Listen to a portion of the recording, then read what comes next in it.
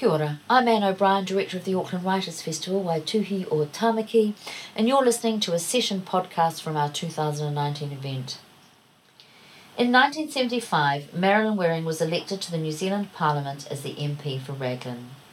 Aged just 23 and only the 15th woman to enter Parliament, she served through the turbulent years of Muldoon's government, including as chair of the Public Expenditure Committee, before crossing the floor to support nuclear-free legislation, which ultimately led to the fall of the national government. The Political Years is an autobiographical account of her time at the forefront of male-dominated public life, and sits alongside other books including Counting for Nothing and Still Counting. The talented and determined Waring speaks with Jennifer Curtin. We hope you enjoy it. So this is not your first book to reflect on the nature of politics, power, patriarchy and public policy. You have more than 8 books and monographs to your name. So I wonder if you could start by telling us how it is you came to write this book. I had a lot of boxes in the Alexander Turnbull Library that had been just collected at the end of every year. And Jim Trowie from the Turnbull had come to meet with me in my first term and said that the Turnbull didn't collect everybody's papers, but he thought mine might be interesting. So could he have them? And I was delighted because we were buried all the time. So I always knew those papers were there. From the very beginning, when I went into Parliament, I can remember Françoise Giraud's book, I Give You My Word. She was the first Minister of State for Women in France, under d'Estaing, I think. I can remember The Price of My Soul, Bernadette Devlin. I've collected and read political women's biographies and autobiographies, up until Harriet Harman's, for example. And so I always knew all of that material was there. I didn't like thinking about my time in Parliament very much. I had plenty of other things to occupy myself with. And I got to a stage, though, where I thought I couldn't actually make any more impression on the central economic system. I mean, you can only say the same things so many times, and I was bored witless with it. But that also coincided with the time I was working for 5 years on the Regional Assistance Mission in the Solomon Islands. Then my dad got sick. And so that really put an end to doing a lot of consultancies and doing a lot of international work. So I decided I would focus on home, focus on supervising PhDs, and maybe I could go and have a look at the boxes in the library. But I'm sure you'll sympathise with this, even if other people don't. I spent 2 years reading about what autobiography was.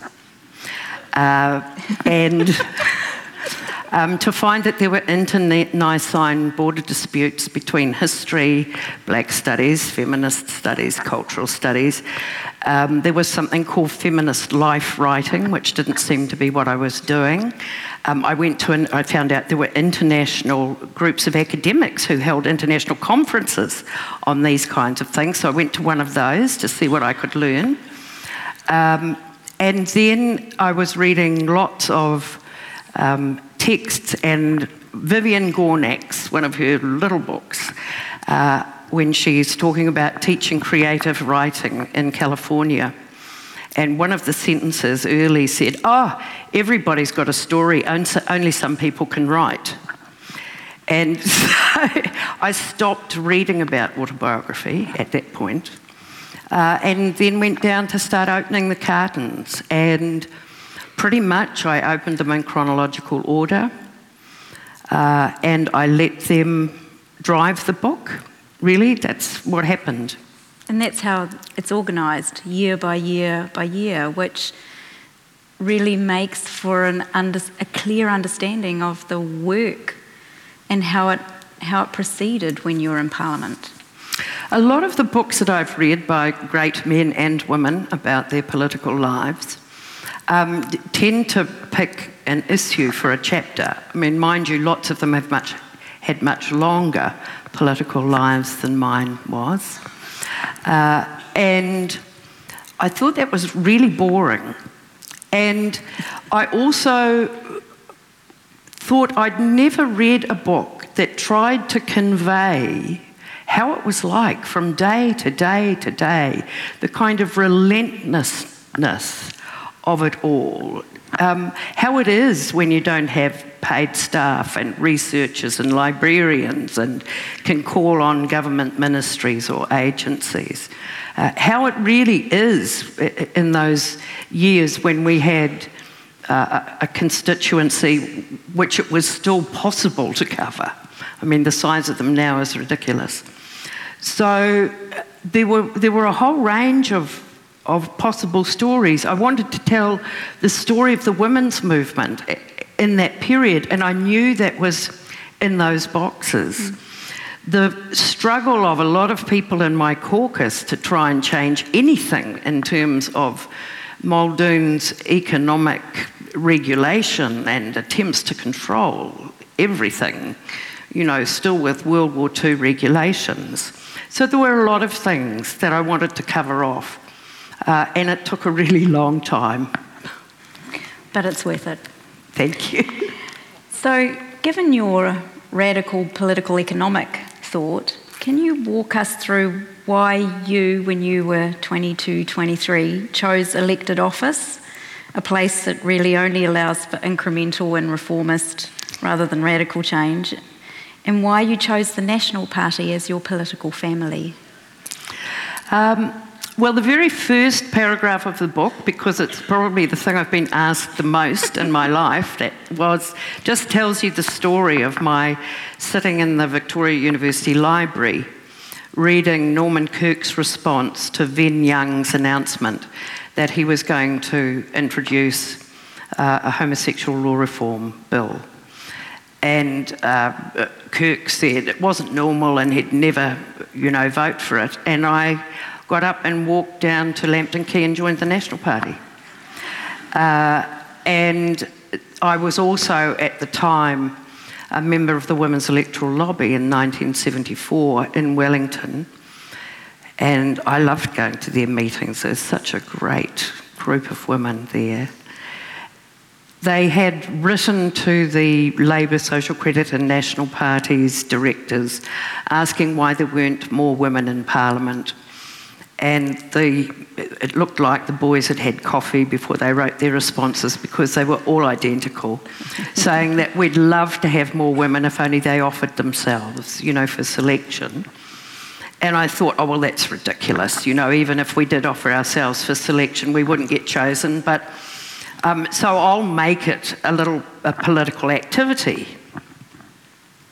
And Raglan, my hometown, had Douglas Carter retiring.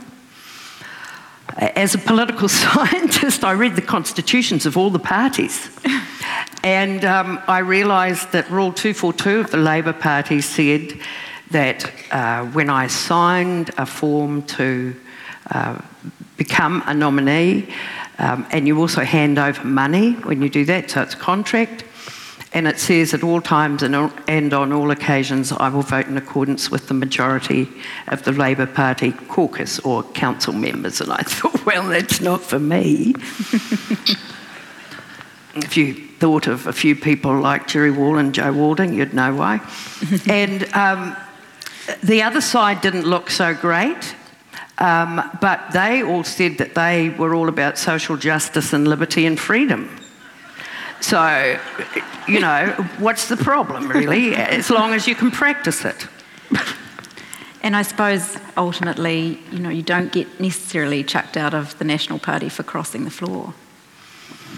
Well, no, you don't. And Muldoon, I try to make it really clear in this, Muldoon, even when we had only a one-seat majority, and although every time anybody said anything remarkably opposing anything. They'd say, oh, well, if you do that, we'll have to go to the country. But he made it very clear that it was only his cabinet ministers that he expected to fall into line. And that was a practice that he'd had. Holyoake's practice was that he thought that was okay, but if anybody wanted to cross the floor, he would say to them, oh, where was it you had to be in the electorate that day? You know, so there was a pretense that it was okay in the National Party. So Raglan is smack in the middle of the Waikato region, and it's often seen by outsiders, particularly those north of the Bombays, that being from Hamilton and the Waikato is coming from a place that's rather provincial and unsophisticated. So it's kind of ironic, I think, that it was you and Mike Minogue who were to represent more independence of thought over things like the nuclear-free issue, or at least were brave enough to break with the party line. So do you think there's a reason why we end up with, you know, women and independent thinkers from the Waikato, and what's it like representing a rural and or regional electorate with its assumption of conservatism that goes with it? Well, I was born in Ngāruawā here, in the Catholic maternity unit there. My mother stood on the balcony and watched preparations for the tangi of Te Puihirangi. So there's one major woman leader. After Koroki's death, we have Te Arikinui, Dame Te Ata Irangi Kahu. There's very strong women leadership among Waikato Tainui. The second woman ever to be in a National Party caucus was Hilda Ross. And Dame Hilda Ross spent years on the hospital board and was deputy mayor and had never joined a political party. When National asked her to stand in a by-election, Esme Tomlinson from Gisborne weighed up which party she would go for in a highly marginal seat. Rona Stevenson from Taupo. So all of these women you see are in what was called the Waikato division of the National Party. Rona Stevenson for years, I think, was head of the Women's Division of Federated Farmers and always said that she'd support any good woman regardless of political affiliation. So there were people even on my pre-selection committee who knew that history. And in terms of, I mean, I never for a moment thought I could win Raglan. This was highly unusual. But to then be the candidate for Raglan, when Mike Minogue was candidate for Hamilton West and Ian Shearer was candidate for Hamilton East, meant on so many issues we crossed together. So we crossed together on national development issues. We were always all in the same voting line on all reproductive freedom issues. My electorate officials certainly felt quite comfortable when they went to divisional or national meetings because there was this rebel rump from the Waikato, but they were quite pleased about it. I think the only time where Michael wasn't with me was the 18 times I crossed one night in the Industrial Relations Act, and he only came on youth rates. But yeah, it made a big difference. It made a really big difference, having two people who really did their homework, who were across a range of issues I had no idea about. I knew nothing about roading, local government, road safety, transportation, you know, things Michael knew a great deal about. Ian was very strong around environment, conservation, disability. So I think together it was a really good team. The book as I said, walks us through each year of your 9 years, and your story suggests that each year offered new hurdles for a young woman in Parliament. Indeed, the photograph on the front cover of your book, which I don't know if, I'm hoping you've all got a copy, but this is it here. Really, Marilyn's the only one, and it's on a staircase, and all these men are kind of looking down, and she's in the front row, obviously. But it portrays a really powerful image of difference, I think. And obviously you were the only woman in the National Caucus between 78 and 81. I was the only woman in the North Island in Parliament from 75 to 81. That's an awful lot of male. Yeah. You know. Awful lot of male. So what was it like, you know, this sort of such a male environment, and initially, and then with the scandalous Truth story, and then that period when you were on your own as the sole woman? And did it get easier over time, or did the new hurdles just sort of keep appearing? I think cumulatively it got worse. But I had these wonderful opportunities. So in 1980, I got the British Commonwealth and Foreign Office trip to the UK, and it's a real research trip, and that also offered opportunities to be briefed, especially with the European Commission. That I found very important. It was just such a relief, and such a cerebral relief. I think it was the relentlessness of dealing with people who were living their whole lives yesterday, you know, but they were running the country. That was so hard. And then the opportunity I had to go to Harvard, which was another 4 months out, and my constituency, and especially the National Party in Waipa, were so supportive of that. I think they could see the stress. And it was in this period, I think, that Mike described our jobs as turning 360 every 24/7 to stop even worse things from happening. And I think that's how it felt. And so do you have any lessons or learnings that you'd share with 22-year-old women who might be wanting to stand? The truth is no, because I got told so frequently what I should be doing, and I did not find that helpful. So I don't do it to younger women today either.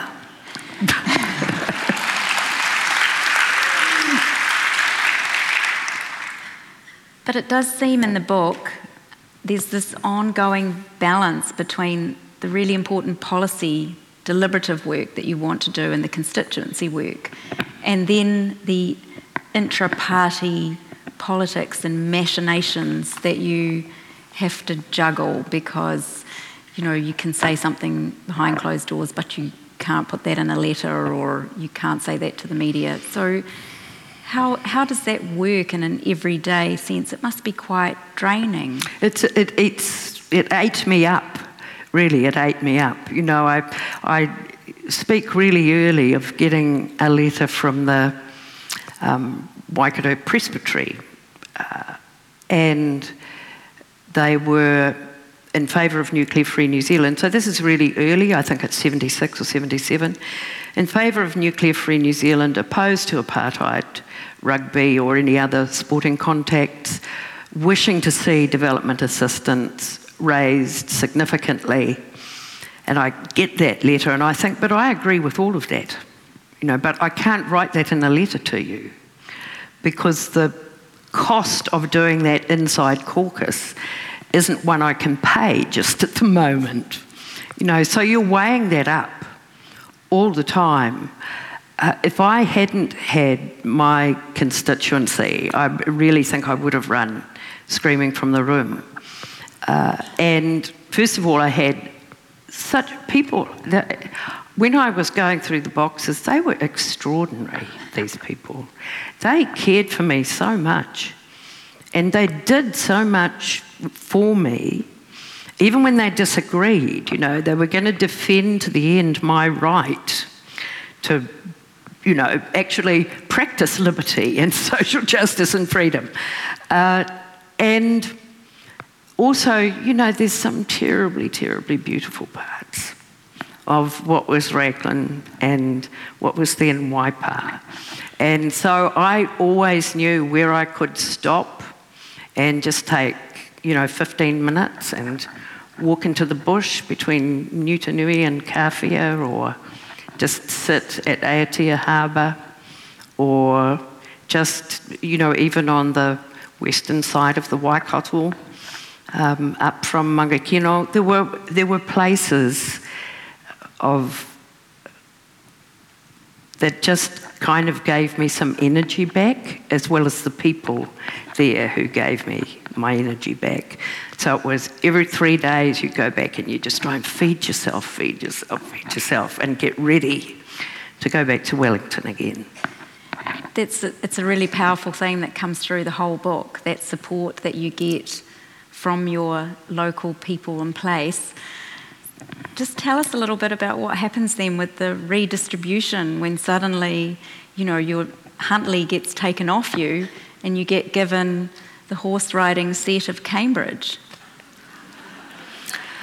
I was really comfortable in Raglan because of, I went to school in Ngāruawāhia, primary school in Taupiri. I'd served in my dad's butcher shop in Huntly for many years. And swimming club there, and those people were never going to vote national, but they were my people. That's where I was the most comfortable. And there was lots of, obviously, rural constituency, but in the boundary change, to lose Huntly and Ngāruawāhia. Look, I was being offered in inverted commas. I was advised that Lance Adam Schneider would have that part and Bill Birch would have that part of my old constituency, and I would have to go and compete for Waipa. It was then going to be about the third safest national seat in the country. But I wasn't... I think it's obvious in 1978. I really didn't care if I won or not. You'd started prepping your PhD even then. I had, yes. You're so organised. In the book, you talk quite a bit about the policy issues that you're passionate about before you get into politics, but then also once you're in there, and the independent research you undertook to assist the advocacy work you did for your constituents and the issues you cared about, and the various very complex political and procedural navigation skills that you were required to undergo to get them addressed. So here I'm thinking of the sporting context with South Africa, homosexual law reform, chasing fathers rather than mothers on the DPB, and the rules and procedures around rape. When you were elected, did you feel a great responsibility to represent the diverse interests of women as a group once you got into Parliament, to undo the sexism in organisations and the structures of society? There was a momentum in New Zealand that was created initially, I think, by the all-women MPs who were all in the Labour caucus, who pushed for the Select Committee on Women's Rights. The terms of reference for that Select Committee were very careful to ensure that reproductive freedom and violence against women weren't part of the terms of reference. So, but still, it was something. And International Women's Year in 1975 had given a lot of momentum to the women's movement. Look, I just turned 23 when I won the seat. I didn't presume for a minute that I knew how to be across women's lives. But Ruth Richardson once said to me, the difference between you and everybody else, Marilyn, is that you believe their stories. It's very powerful.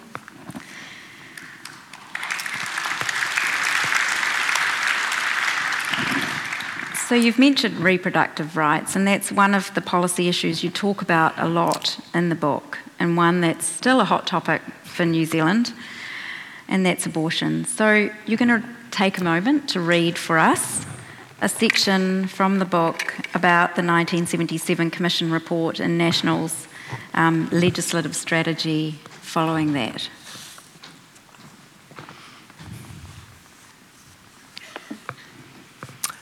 Could I have some light? Thank you.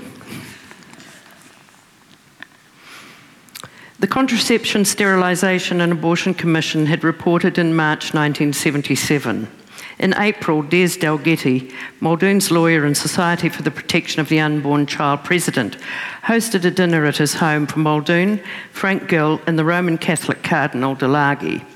It was here that they worked out the strategy for dealing with the Royal Commission report.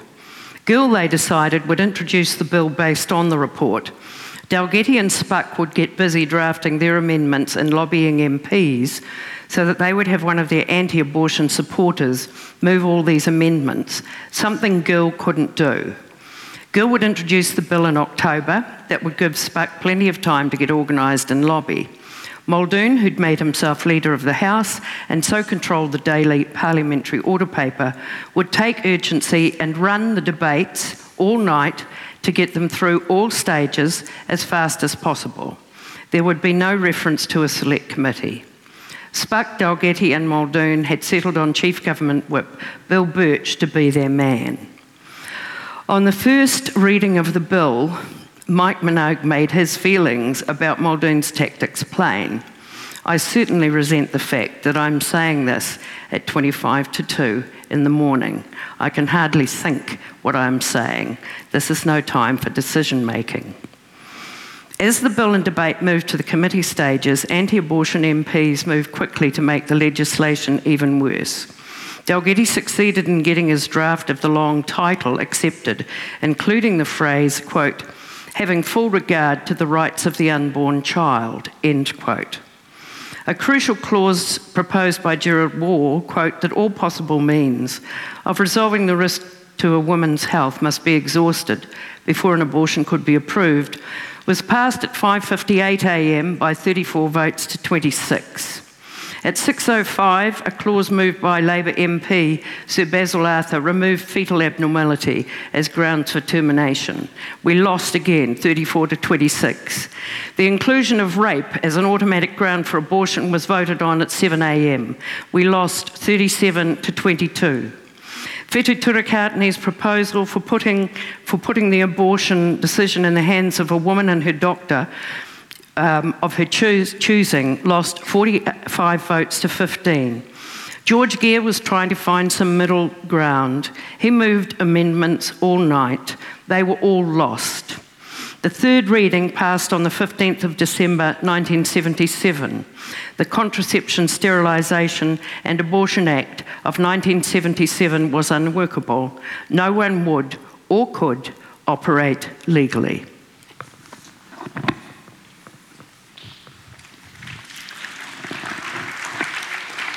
That's just in case you happen to think Alabama and Mississippi are a little out of line with where we are.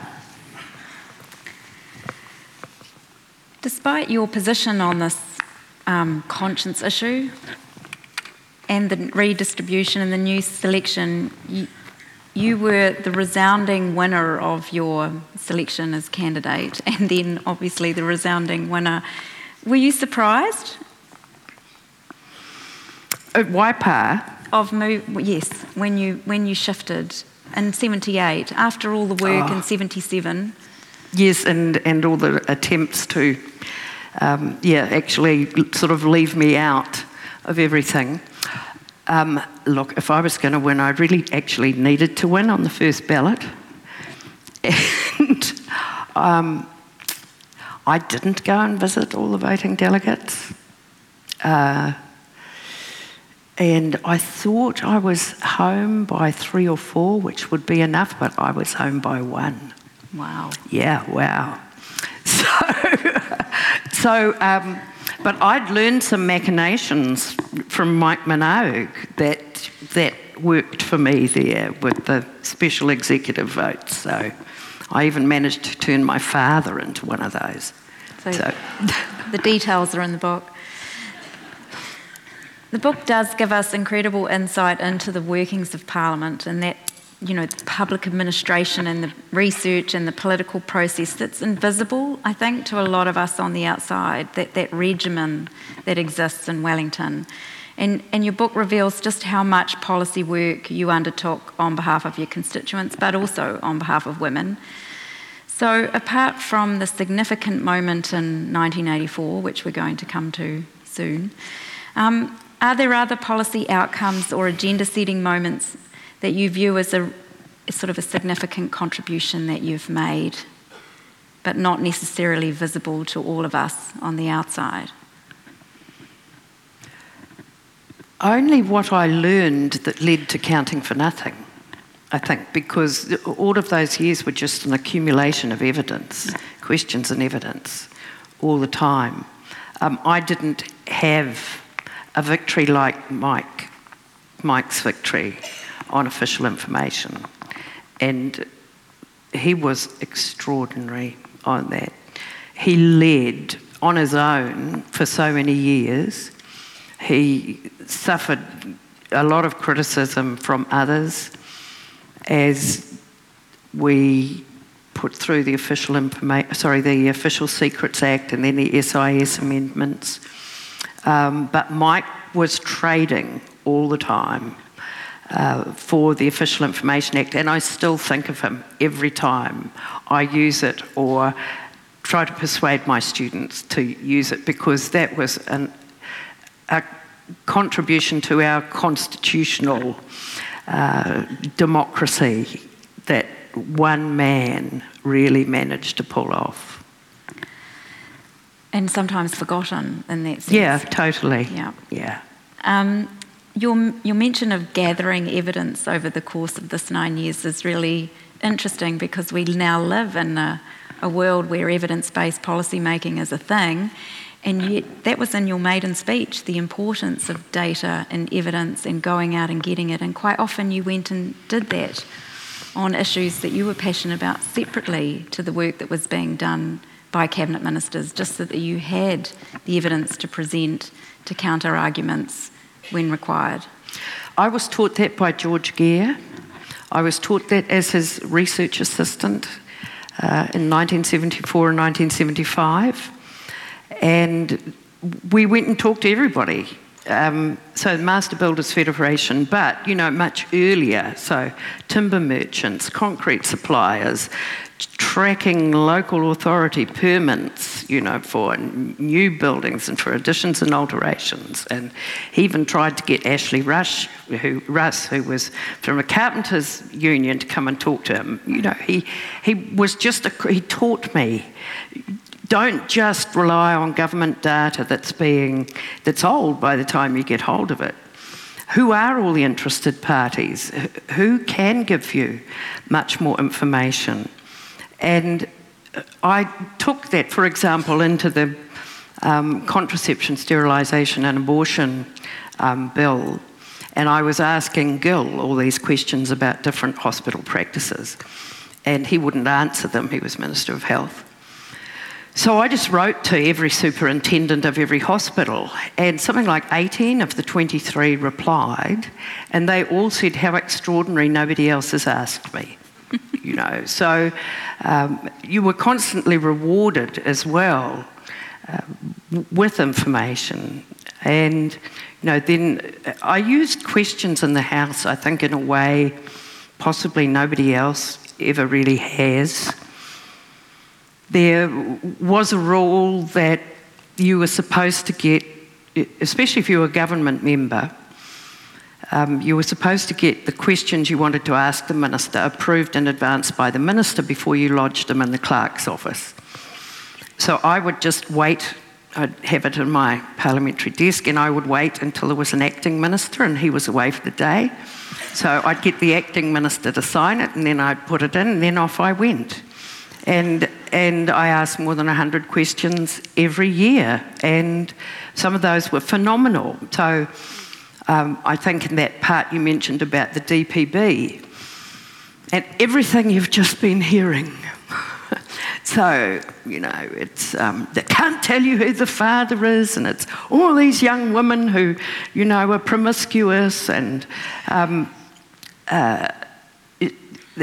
what a terrible waste of money, and so many of them are double dipping.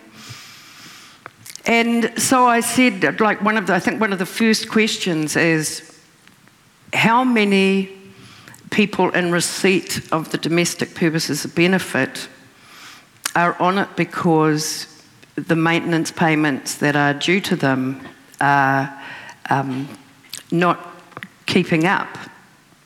22,000. How many people are there on the DPB? 22,600. You know, it's so once you're on a roll there, you know, how many staff have you got sitting in DSW to process all of these maintenance cases that have to be heard in court? Oh, you're 180 short. Oh, and how long does it take for any of them to get to court? 3 years. Oh, and why can't that be, you know, that be improved? Oh, it's all done manually. You know, so it's like you just keep going. You just keep going. And in the finish, you can turn an argument about women in receipt of domestic purposes benefit into an argument about men who fail to pay maintenance. But you're on your own, and you just have to find strategies to do that. So in addition to that issue, in the book, it's littered with other issues of import to women. I'm thinking here of rape trials and 245T and divorce laws and all sorts. And so you're doing lots of other work, and you're doing this women's work as well.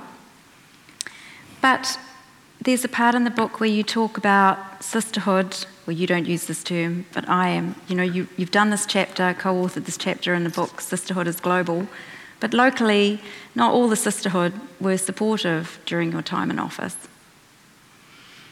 Well, you know, being a member of the National Party was obviously something that meant you couldn't possibly be a feminist.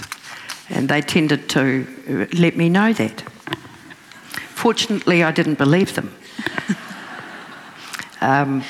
You know, that's just how it is. I'm also really aware that the patriarchy loves it, you know, if women are at each other. So you only find it once in the book, but it's quite sufficient when you find it.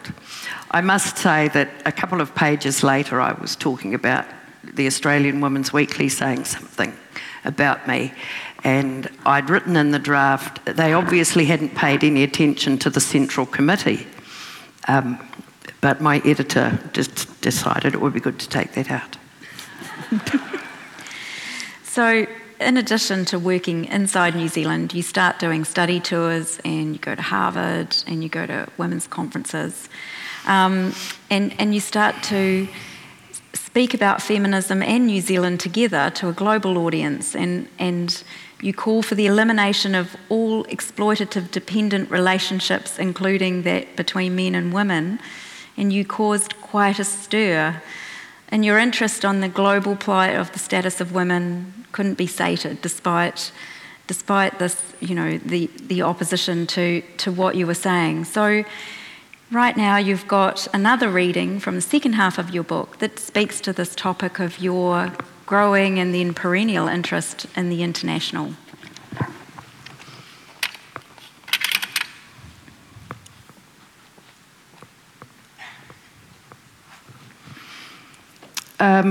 So in 1981, I was very privileged to be offered a fellowship at Harvard University in the Institute of Politics. So I'm writing back to my constituency about how it is and what it's like, and it has an interesting juxtaposition at the end. Within days, I listened to a panel of Susan King, Jean Eidenberg, and Joe Garber discuss Carter's foreign policy initiatives. These were 3 of my Institute of Politics fellows. The IOP fellows were part of Harvard's outreach to the community. The courses we would teach were open for anyone to attend. They were not formal degree courses with assignments or exams. We would have the opportunity to attend these ourselves or indeed audit any course at all on the Harvard campus. My course focused on issues in international feminism, an attempt to move my class away from US myopia. My enrolment of 50 was high, and at the first meeting we enjoyed lots of laughs as men and women introduced themselves and spoke about why they had come. 2 women had a Kiwi parent and missed the accent. The Harvard community I taught for 2 hours on a Monday night, following a dynamic 2-hour dinner with the other fellows and their guests. Every Thursday, we also dined with a key guest who would speak to us on current topics: energy policy, Caribbean politics, El Salvador, union activities. This was as diverse a group as you could imagine. I was especially interested in the discussions on Central and South American politics, which I knew little about. I had some logistics issues. I couldn't access the libraries without a social security number, but I soon learned the librarians kept false numbers that would work in the system for people like me. And there were scores of libraries at Harvard. I walked through Harvard Square and past many bookshops every day. This was heavenly. I was reading Alan Mellis's The Politics of Housework, Jeanette Radcliffe Richards' The Skeptical Feminist, Kathleen Barry's Female Sexual Slavery, and The Best Kept Secret, Florence Rush's book on the sexual abuse of children. Every week I had to choose from too many events. I went to panels on the politics of world hunger and an alternative foreign policy for the 5 major regions. I went to hear Jim Cladd and Tim Francis speak at the Fletcher School on New Zealand foreign policy, and former Jamaican Prime Minister Michael Manley at the IOP Forum. I listened to feminist Andrea Dworkin's lecture on pornography and male supremacy. In March, I wrote back to the electorate that I felt privileged, lucky, and much enriched. I certainly wasn't missing anything back in Wellington. At the caucus on the 4th of February, I was very pleased I wasn't there for the discussion on birching. Minister of Police Ben Couch had seriously floated this as an idea, explaining that he had to be seen to do something in an election year, and if not birching, then what? There had been some supportive response to the idea in the polls and the media. More medieval madness. Of course, some in caucus thought this was well worth serious investigation as a punishment for some crimes. It was an election year winner. There'd be no problem administering it. There was always someone who would do it. Mike Minogue replied that research hadn't shown that birching would reduce crime and that bashing people had a mindless appeal. Ozzie Malcolm agreed that the instinct for revenge was strong, but he didn't think people seriously wanted the government to consider birching. Paul East doubted the courts would impose the sentence even if it was there. Muldoon argued that support for the idea in the polls made it a difficult political issue. Fortunately, the proposal was not supported by caucus.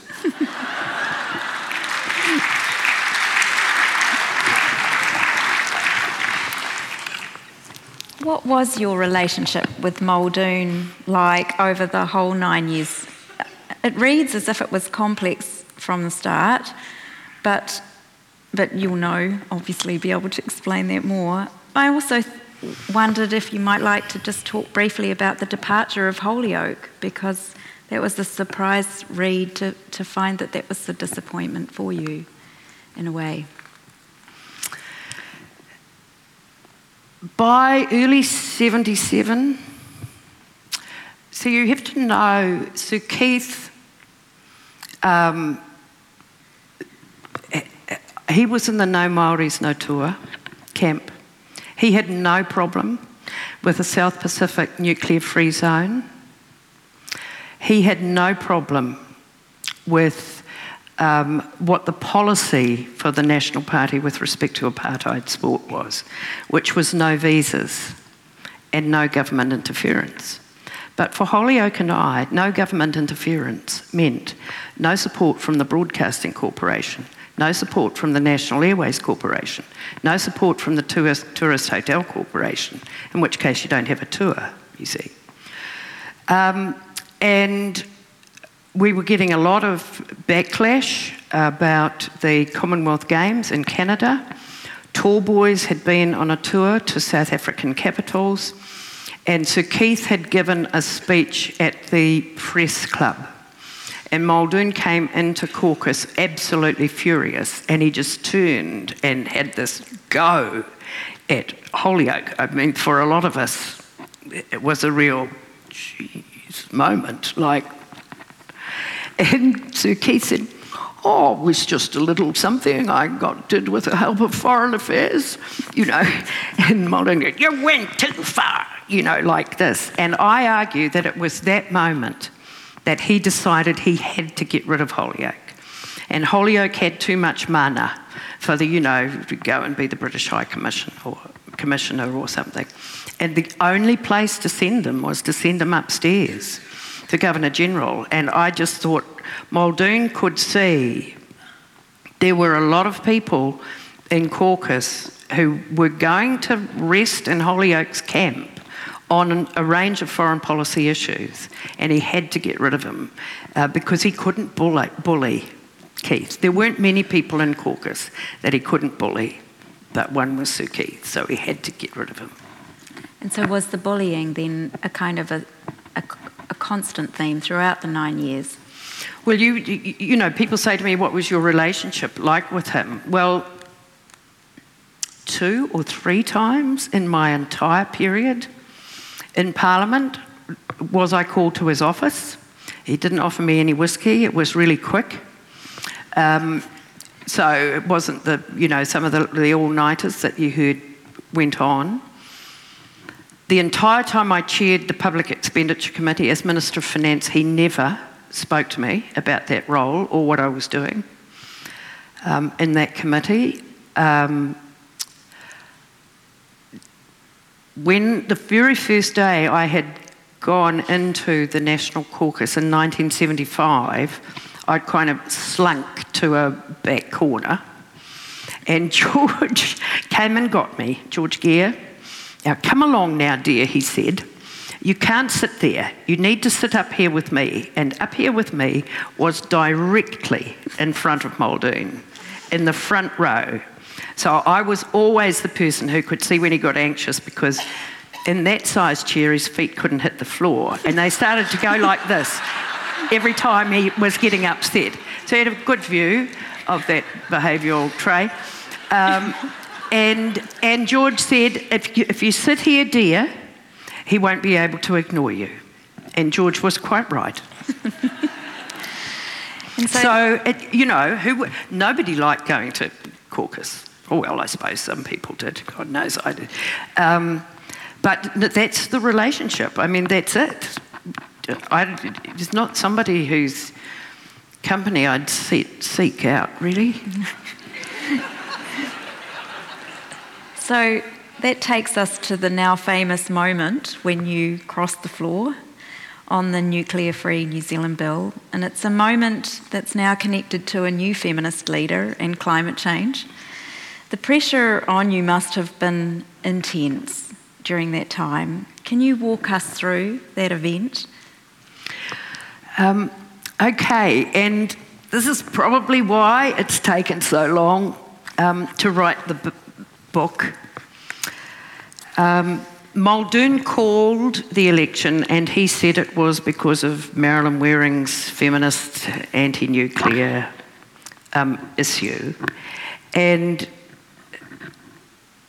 I've just let that rest, because what really happened is a bit more complicated than that. We lost that vote. Mike and I crossed. We voted for Nuclear-Free New Zealand. Knapp and Beetham voted for Nuclear-Free New Zealand. But Kirk and McDonnell and the Speaker voted against Richard's bill. But that's all forgetting we already had a bill that was still alive. Gary Knapp's bill was still alive, and it was still in the Disarmament and Arms Control Select Committee. So something else went on, and here is what it is. As we were building up to the introduction of Richard's bill, David Thompson, who was Leader of the House, came to my office. He tried to cajole me around loads of things. You know, he'd been young and idealistic once too, and we could all grow out of it, and I'd lose my pension and, you know, a whole lot of other things. And then at the end he said to me, well, I have to tell you that even if the bill is passed, the Executive Council will refuse to send it to the Governor-General for signature. And I stood up and I said, David, I can't believe you just said that to me. I think it's time you left. And I really hope you don't say that again, anywhere. So Richard takes the call to introduce his bill, and the Speaker gets up immediately. This is connivance with the Leader of the House in anticipation. And immediately reads out a standing order that says that the Executive Council has the power to recommend that a bill not proceed, and that will operate in respect of this bill, and so he must now tell the House that this bill cannot advance. And Richard gets up to take a point of order, and Harrison just sits him down and says, I'm not going to hear debate about this now. And Thompson stands up again and says it again. And I'm sitting beside Mike in the House, and Mike said to me, we were both reaching forward for standing orders, and Mike said, the lunatics have taken over the asylum. And we open it because Thompson hadn't made clear to me there was actually a standing order. And I remember sitting there in the House, and I went through the mechanics of trying to take the call every time, and I knew I'd be shut out. That's fine, I was used to that happening. And I knew we would lose the bill, but something else had happened now, and I'd always wondered when it was that I'd be so triggered there was no point of return, and this was it. It was such a fundamental principle of democracy that whatever happened on this bill, I was not going to be here anymore. So I went home, and sometimes my characteristics are truly pathetic. You just have to live with me.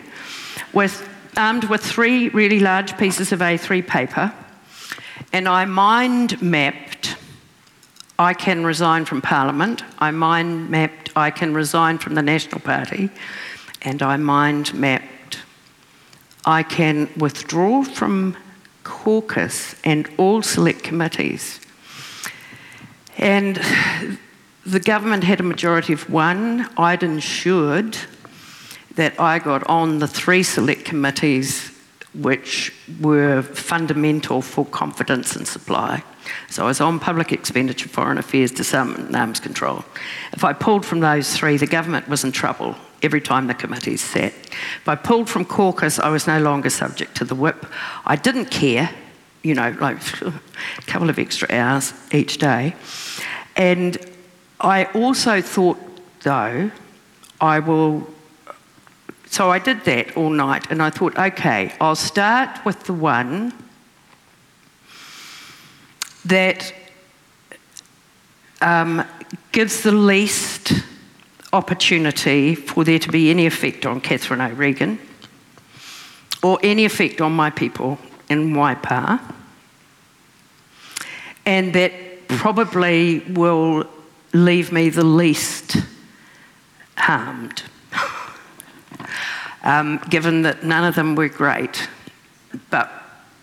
and that there was a kind of if the first didn't work, the second was still there, the third was still there. Muldoon was itching for a fight. He'd tried to pull a fast one on the Whangarei oil refinery. He was always looking for industrial disputes on which he could pull for an election. We'd had this price and wages freeze for years. We knew he had no ideas about what on earth he was going to do in the next budget. It was obvious to everybody he was drinking heavily. I figured maybe I could just give him enough room to hang himself. And so the memo that went to the whips was that I was withdrawing from... It went to the whips after I had gone to check with the clerk of the House that what I intended to do could not provoke an election. In terms of my behaviour could not provoke an election. And then it just played out. I went off to a violin masterclass, which was a nice way to spend the morning while everybody else went off to caucus. And when I came back to the house, nothing had happened. And I actually thought to myself, there was a possibility he would be that smart and not call my bluff. But the thing was, the whip hadn't opened the envelope yet. And when the whip opened the envelope, off it all went. The only two people that night who asked me why I was doing what I was doing was President Sue Wood and General Director Barry Lay. And when I told them what I was doing and why I was doing it, it was a fundamental breach of every basic principle of democracy, let alone every principle of the National Party, and neither of them tried to argue with me. Muldoon never asked me why I did what I did. And so your conscience was clear. You've been listening to a podcast from the 2019 Auckland Writers' Festival. You can find a range of other festival talks, interviews and discussions on iTunes, SoundCloud and on our website, writersfestival.co.nz.